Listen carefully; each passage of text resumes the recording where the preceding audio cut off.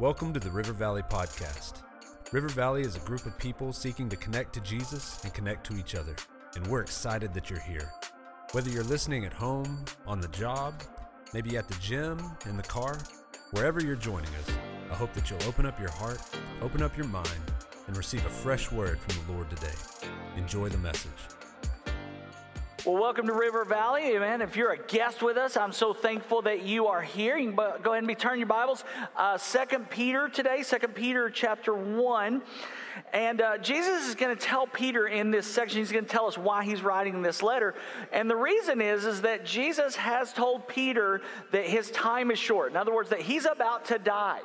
And so now that's true for all of us. I mean, we are all about to die. I mean, if you look in the grand scheme of things, even if we live another 80 years, we are truly heading towards death. But Peter knows that that is imminent. So he writes the book of 2 Peter for that reason. In other words, he wants to make sure that his life is remembered correctly. And so I thought of that old commercial, Tombstone pizza. What do you want on your tombstone? Just that kind of idea. You know, what is it that you want to be remembered for? So I found some good examples here. Let me look at these. This one I love. It says, I raised 4 beautiful daughters with only one bathroom and still there was love. That is a good mom right there. So that is a good mom. So another one. This one isn't funny. It's just awesome. So here lies Samuel Whittemore. He was 80 years old. He killed 3 British soldiers April 19th, 1776. But he was shot, bayoneted, beaten, and left for dead. Yet he recovered and lived to be 98 years of age. So that's a survivor right there. That's a survivor. So if you know Mel Blanc, he is Looney Tunes. And on his tombstone, that's all, folks. And so my favorite is the last one, though. It's a good message for us. It says, here I lie, but don't you cry. For one day, too, you will die. And then on the bottom, it says, is he dead yet? And so... And then this is a reality. Like, we are going to die. We're going to perish. Now, what I want to make sure that we understand about what we're about to read is that Peter is not trying to make sure that his legacy is secure for what he's remembered for. All right, so if you know that time is short and you are making amends at the last moment, trying to kind of clear out, then you've really done life wrong. That's not what Peter is trying to do here. Peter is very secure in how he will be remembered, but he is writing now so that future generations will remember what he spoke about, who he was and his message. So I want us to look at that.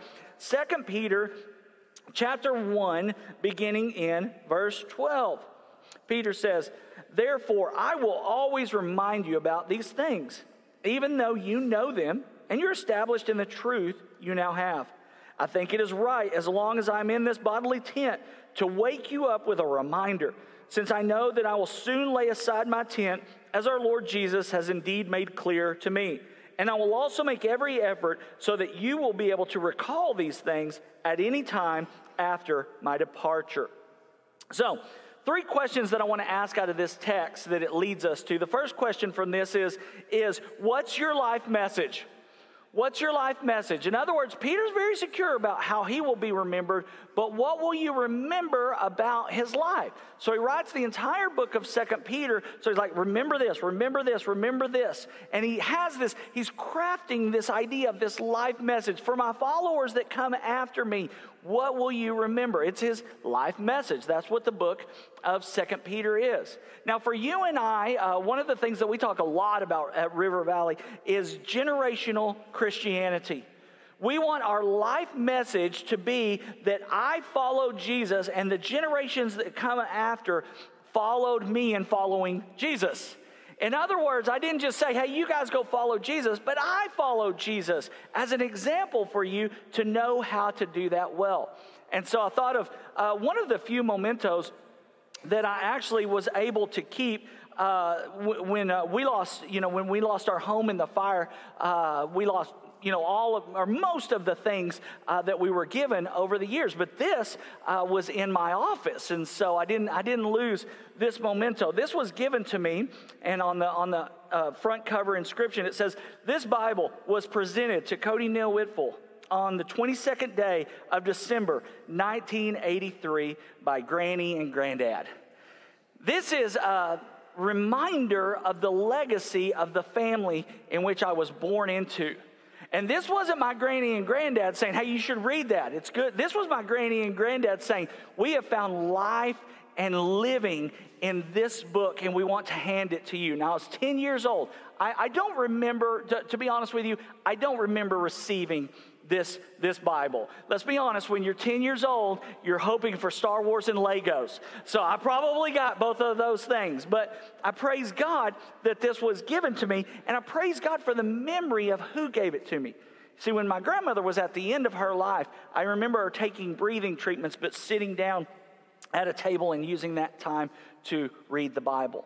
When my granddad, even late in his life, he lived to be in his mid-90s, and I remember he's still praying. He was still reading his Bible. In his late 80s, he was losing his sight, and so he had a big magnifying glass. When that didn't work, he was listening to the Bible on audio, but he was still absorbing the Word of God and this idea of generational Christianity. Now, you might be here today and saying, I didn't receive that.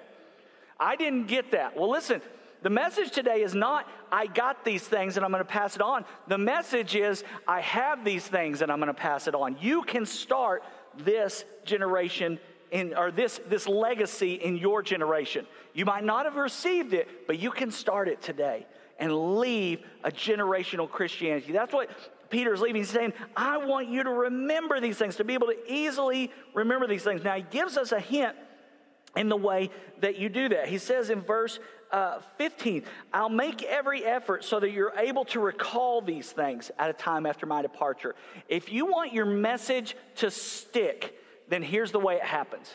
You say it and say it and say it and say it and say it and say it. He said, I want you to be able to recall because you remember how often I said this message. Repetition is the way for your message to sink in. Now, Mel and I, we have a talk that we sometimes do with mothers of preschoolers, and it's 5 sayings, the 5 sayings that we grew up telling our kids when they were really little. And we say these 5 sayings and unpack them. And if you ask our kids, do you remember them saying this statement? And they would say, yes, over and over. They always said it. They said, it was like wherever we were in whatever moment, they were always saying these things over and over. And that's why they remember it. That's why they remember it. We didn't say, hey, write this down. This will be important, but you'll never hear it. It's over and over and over till it sunk in. That's what Peter's doing. He's going to remind them until it truly sinks in. So that's what their life, that life message is. Second question from this text is this: who do you follow? Who do you follow? In the end of your days, most people will associate with your life message in your actions and how you acted. So who do you follow? Read verse 16. For we did not follow cleverly contrived myths when we made it known to you the power and the coming of our Lord Jesus Christ. Stop right there. We didn't follow clever myths. We followed truth. He's going to go on to say we were eyewitnesses to this truth. So we follow truth. We follow truth, represented in the person of Jesus Christ and represented in the revelation of Jesus Christ in the Bible. It is truth. And the Bible is very clear that what it writes is not cleverly contrived myths. These aren't stories that were made up to teach you a certain point. These aren't myths that grew up over time to be bigger. They actually happened in the way that they are portrayed. So Moses really did walk with the Israelites through the Red Sea as it was split in two. The ground was dry and the walls were on both sides, and the Israelites walked to freedom. Joshua and the people of Israel really did blow horns, and one of the most powerful cities in all the world, Jericho, did fall down. Jesus really was dead and lifeless in a tomb, but he came alive on the 3rd day. These aren't myths. These are truth, and we follow truth. We follow what is right. And in the Christian world, we believe that the revelation of Jesus in who he was and in the scripture, this is the source of truth. We make no doubt about it. We make no bones about it. We follow truth. This is truth. Now, next week, I'm going to teach you how to spot lies. I'm going to teach you how to know when you are being lied to or when you are believing something that's not true. But the first step is to follow truth itself. We follow Jesus, and we didn't follow myths. We followed the Jesus Christ as our Lord. That's what we did. And he came, and we follow him in a very specific way. It says, with his power and the coming of our Lord Jesus Christ. So he literally came into the world. And then he showed us he was truly God by his power. I don't know about you, but sometimes I think, man, wouldn't it have been amazing to see some of these miracles? Wouldn't it have been amazing to follow Jesus and to see him in that way? But we have the same coming of the God of the universe, because Jesus says, when I leave, the Holy Spirit's going to come. And when he comes, he's going to come in power. So we have that same ability to see Jesus coming. I'm going to show you how in just a moment. To see him coming and to experience his power. We don't live watching other people in the Bible experience power. We live in the power of God right now. We live in the dynamic power of the Holy Spirit coming into our lives. He comes in power. And so that's who we ought to follow. Now, when you ask this question, who do you follow? It's church, you're supposed to say Jesus. But my encouragement to you today is to actually ask and answer it yourself. Ask and answer it yourself. Who do you truly follow? You proclaim on a Sunday when you're in church Jesus, but who do you truly follow? Let's figure out how to do that successfully. Third question, how do you follow? How do you follow Jesus? You're like, okay, I follow Jesus. Well, how does that work? How do you actually do that? So the second part of verse 16 through the end of this section. So we were eyewitnesses of his majesty, for he received honor and glory from God the Father when the voice came to him from the majestic glory saying, "This is my beloved Son. With him I am well pleased." We ourselves heard this voice when it came from heaven while we were with him on the holy mountain. We also have the prophetic word strongly confirmed, and you will do well to pay attention to it as a lamp shining in a dark place until the day dawns and the morning star rises in your hearts. Above all, you know this: no prophecy of Scripture comes from the prophet's own interpretation, because no prophecy ever came by the will of man. Instead, men spoke from God as they were carried along by the Spirit. So how do you follow? I'm going to show you 5 ways in this text that it says that we follow. The very first one, we follow with our eyes. We follow with our eyes. The Bible says we were eyewitnesses.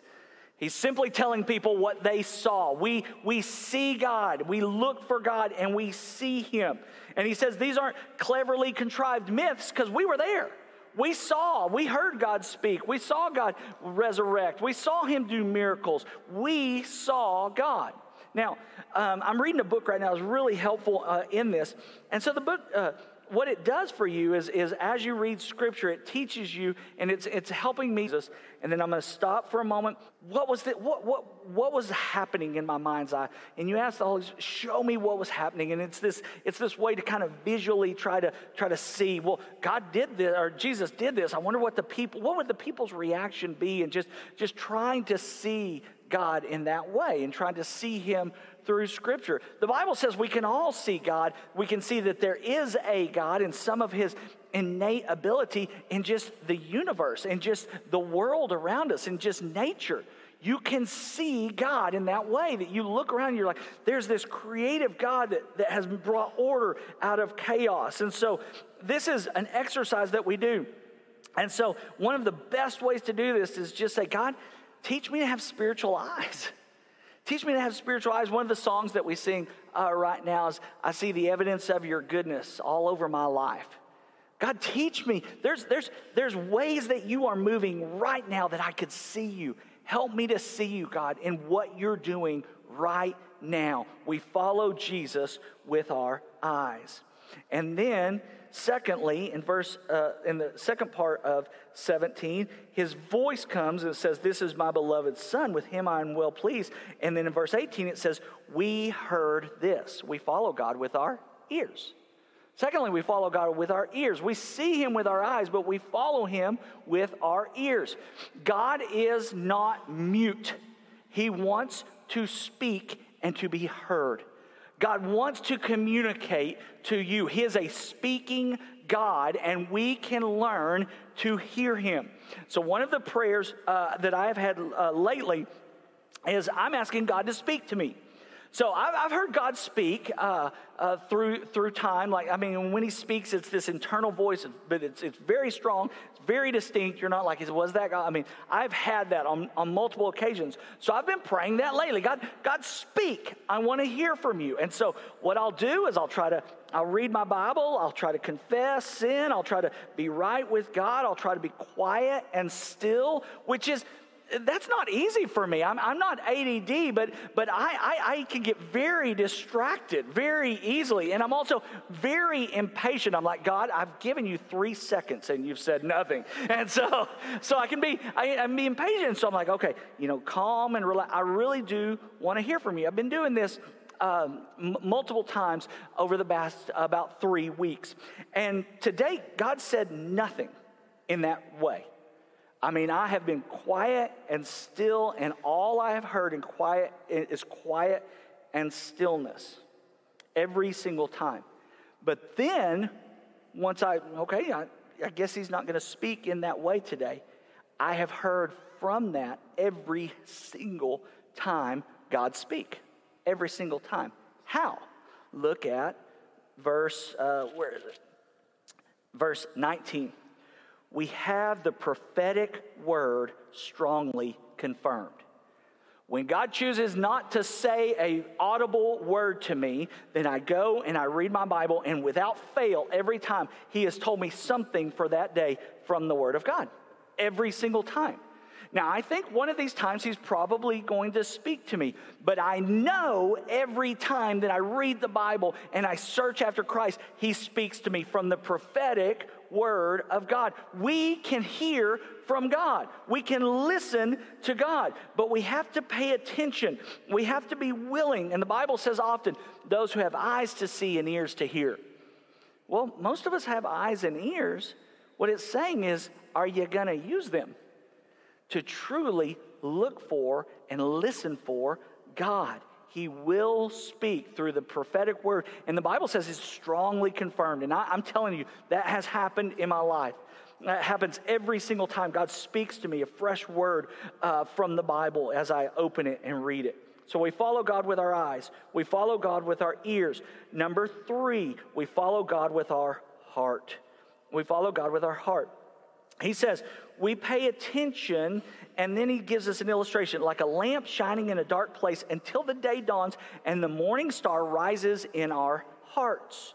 We follow God with our hearts. But it's specific in how this happens in the text. It says, we follow him like we're in darkness, and he brings a light. Most of us, as modern people, we don't understand darkness the way the ancients did. We have lights, we have car lights, we have street lights. I mean, used to be you had to search for a flashlight. Now you've got a phone. We have lights everywhere. And so it just is not dark to us like it was to the ancients. You can go way out in the wild and have it dark that way. But they lived in that all of the time. And so light was such a big deal for them. And the only light they had was lamps. Was oil lamps where they would light this wick, and it would illuminate just 3 feet in every direction. But it will illuminate. And he says, it's like that night. It's that hard, dark season. When God lights when we follow him with our heart, what happens? It rises up in our hearts. Let me give you a warning from Mark chapter 4. Mark chapter 4, verse 16 and 17. Others are like the seed sowed on rocky ground. They hear the word, and immediately they receive it in joy. But they have no root, so they're short-lived. When distress or persecution comes because of the word, they immediately fall away. It's a warning to us who have heard the word, but when tough times come, when dark times come, we abandon Christ because we signed up for some type of God who's going to give us happiness and fulfillment in all situations at all times, and he's not going to let bad things happen to us. And we've signed up for a false God when we sign up for that. Jesus says darkness will come, but when you are in my word, he said, I can show you a lamp to your feet and a light to your path, and it will illuminate in those moments, and it will raise you up, and you will feel it rising up in your heart.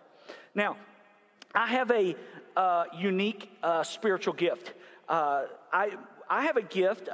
God shows me, because my job, I need to illustrate and tell stories. And so you've all heard me say a million times, I was reading a book and a story. I mean, and it happened this week. It happens all the time. I mean, it's not like I have these great amount of stories. I'm just consistently reading, and I'm like, that's a great story.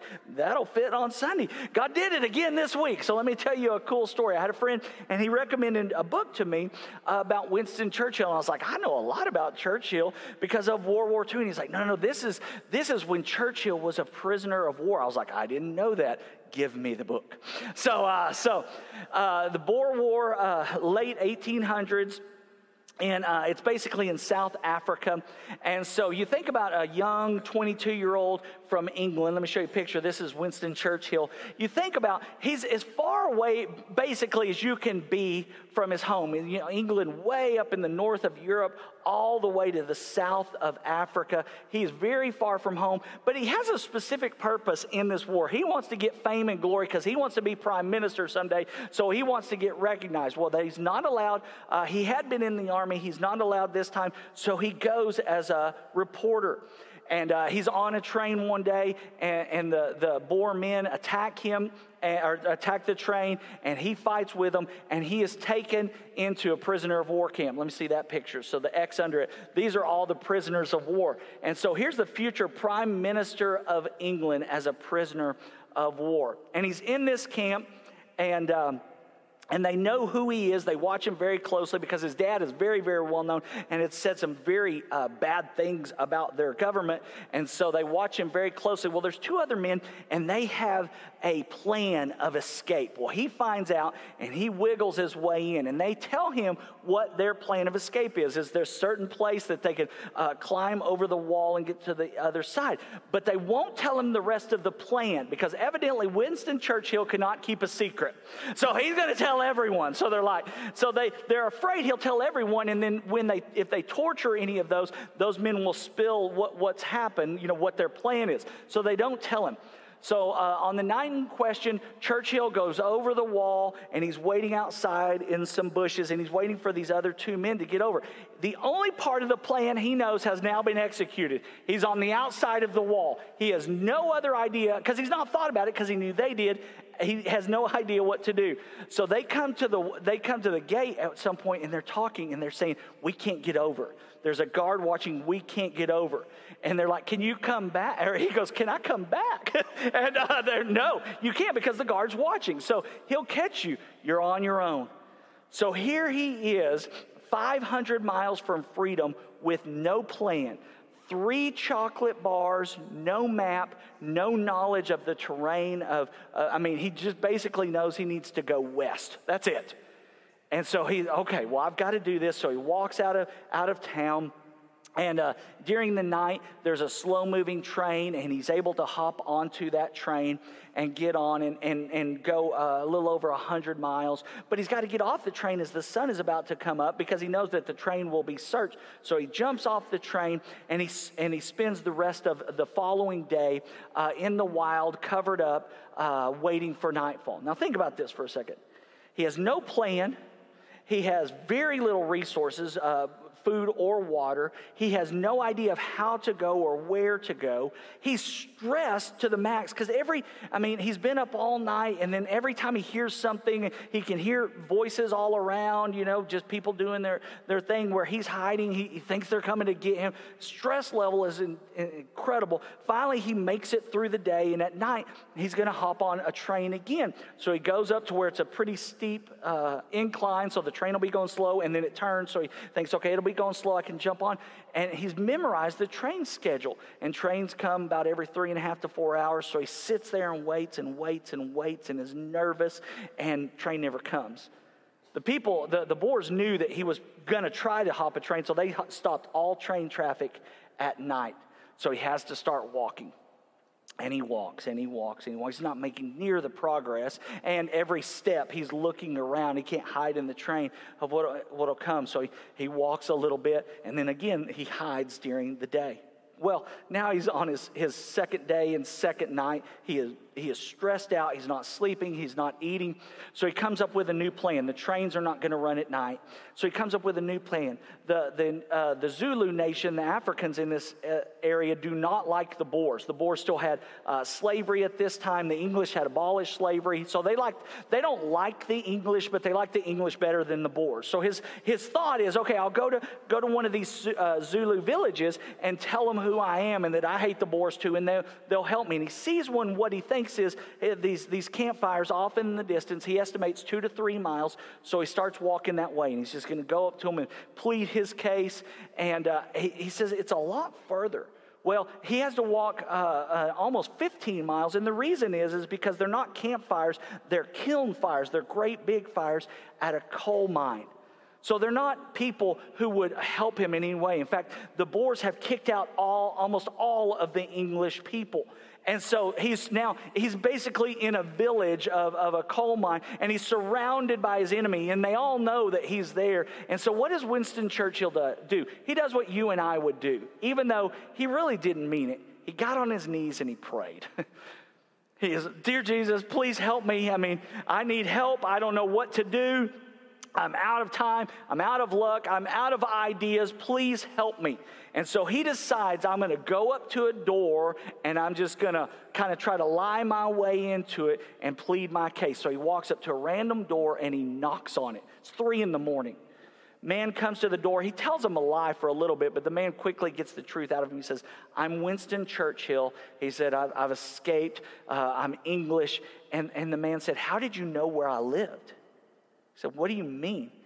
He said, "I am the only Englishman in this entire village who owns a home." He said, "The rest of the English have been kicked out because of the war." He said, "They let me stay because I run this coal mine and it's important for their war effort." And he said, "I'm the only one that had answered this a door in this entire village who will help you." And he said, "I will help you to escape." Now, I want to put in perspective what just happened to Winston Churchill after he prayed. Bastrop County is 896 square miles, almost 900 square miles. They did a study later in his life, Winston Churchill. They had kicked out all the English. He literally prayed, and then he knocked on a door, and he knocked on the only Englishman who owned a home door in 110,000 square miles. You should go, whoa, God is good and answers prayer. God is good and answers prayer. Literally the only one in 110,000 square miles. He does lead him to freedom after that. It takes several days, and that's what the book is about. It's this idea that in dark moments, if you will not give up, if you will not say, "Well, God, I signed up for good, I signed up for easy, I signed up for convenient and contentment," if you will serve God, even in the dark moments, in the hard moments of life, where, let's be honest, you still pray, but you're kind of angry when you pray. And if you've gone through this, you're probably like me. More than once I have yelled at God. More than once I have been angry with God with the way He does it. But you are truly living out your faith within your heart. You say, "Nevertheless, not my will, but yours be done." I will not abandon you because you're not doing it my way. That make me God and you're God. I'm going to follow you. And the Bible says when we do that, the faith will rise up within our hearts. We've got to follow God in the dark days, in the days where He illuminates. The Bible says in Psalm 119, "Your word is a lamp to my feet and a light to my path," in our hearts. Number 4, we follow God with our minds. With our minds. He says in verse 20, he says this. He says, "Above all, you know this." He says, you know this in your mind. We have to follow God with our minds, and that in any situation, we put the Word of God and the way of God before our circumstances, and we evaluate that situation from those things, that we feed our mind with the Word of God, so we are able to go in and say, I know this. I know this about this situation. I might not be feeling it or experiencing it right now, but I know this about my situation. So I got this is not a book. This is an easy one. So if you got Disney Plus right now, there's a series on there called Limitless with his Chris Hemsworth. So Mel and I have been watching it. I've been watching it a lot. It feels like she watches it every time, which about every 3 scenes his shirt is off. And so she looks at me and I look and I'm like, I hate that guy. He's the guy that plays Thor, if you're not familiar with that. So he is really, really jacked, and he's just looking there, and he's got these deep blue eyes, and you're like, I'm looking at him going, I get it, And so anyway, so the whole idea of the show is trying to learn how to maximize his life, and different episodes of how to fast and do food and how to handle stress and all. It's kind of interesting. So anyway, but the very last episode I watched this week, and it's called Acceptance. And the idea of acceptance is, hey, we're going to get older. We're going to find the limitations of getting older. They put this suit on him, and he's not able to see or hear as well. He's not as mobile. It's an interesting idea. And they put him in this kind of a fake retirement community of that. And I think that's an interesting idea. This is part of life, is this getting older, and that you're not able to do some things that you can't. And it shows these people who've gone through these pretty tough experiences, yet are really living life well. Interesting. But the very last scene is they bring in what they call a death doula, and she helps people learn to accept death and think about death. And so that part I found fascinating, because they asked Hemsworth at one point, what do you think happens after death? Now listen, if you're a Christian, you love this question. I mean, you could not have an easier, that's just teeing it up right there, that you can, hit a home run for sure, whatever. Sometimes, whatever, you'll do well in baseball. And he said, I don't know. He's not a believer. He's like, I don't know what happens. And so she's like, let me teach you. And so here she goes. And she's laying there, and they're all dark. Earlier, she had him lay in a casket. She's like, you're going to die. This is the end. The symbol of death is this coffin, and you're now in this casket. And she's got this, all that's left is a candle in the room, so it's very sparsely illuminated. And she's like, you're about to die, and all of your memories from your life, they're gone. And you're never going to make any new memories. And your life and all the things that you live for, they're gone. And you're over, and you're done, and it's complete. And then she extinguishes the candle, and it's just dark and nothingness. And she's teaching him, like, hey, we're just going to die, and that's it. That's it. And I'm telling you, for someone who's a believer, I'm like, that's so wrong. That's not my picture of death. The picture of death for me is not a coffin. It's a resurrection. It's an empty tomb. I'm going to die, absolutely. But death is not an end where it's black and nothingness. Death is a doorway to a beginning. Death is a resurrection with Christ, and I will carry with me the memories of those ways that I served and Christ was shown in my life. I will make new memories in the life to come. I will live a fulfilled, rich life in Jesus Christ in the days to come. It is not an end in any sense of the word. It is the true beginning of my life in Jesus. When you believe in the God of the universe and the resurrection, it's not an ending, but we have to take our mind into that so that we can look at, here's someone who's much more influential than me. Here's someone who's much wealthier than me. Here's someone who other people listen to. Let's be honest. Here's someone better looking than me. In every way, he's got me beat except for one. I know what's happening after death, and it's not a stupid coffin. It is an empty grave. Jesus is alive. Jesus is alive.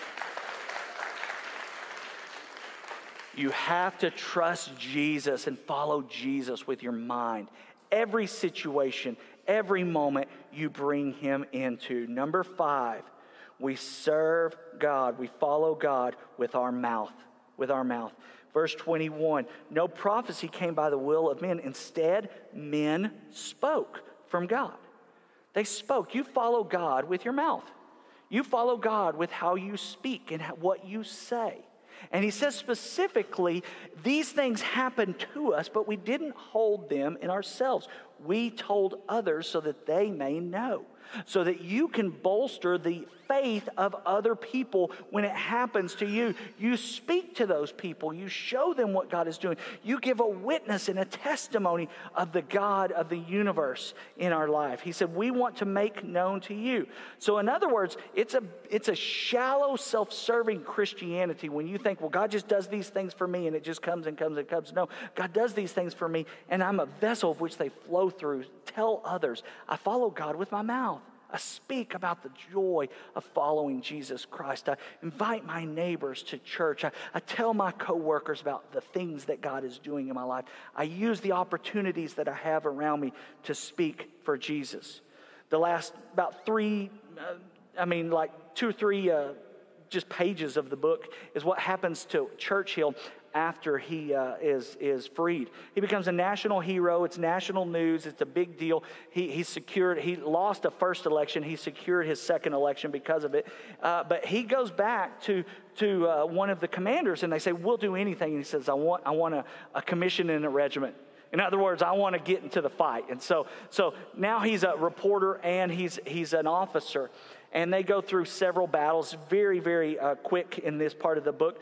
But the very last one that it talks about is when the English army goes into Pretoria, which is the capital of the Boer nation. And they win the war. They overcome in that way. But the very last scene is Winston Churchill going into the prison where he was kept, or the prisoners that he was around, and telling them, the English are here and setting them free. That's a good picture, isn't it? Why did God save you? To go back to your people and tell them about salvation. Why did God change you and heal you? To go to those who are the same, to go to those who are sick and hurting, to go to others and say, let me tell you what God has done, and see the captives get free. We serve God with our eyes. We look for him moving. We serve God with our ears. We listen for him speaking.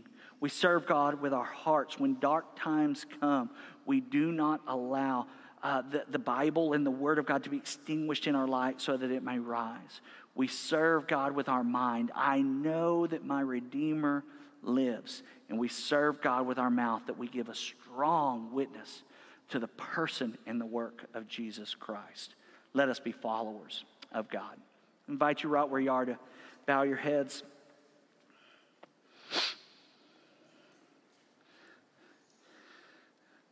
I think we could probably spend the rest of eternity in this sermon. You serve God with your feet, another text says, and where you go. You serve God with your money and how you spend it. You serve God with your relationships and how you do that. We could go on forever.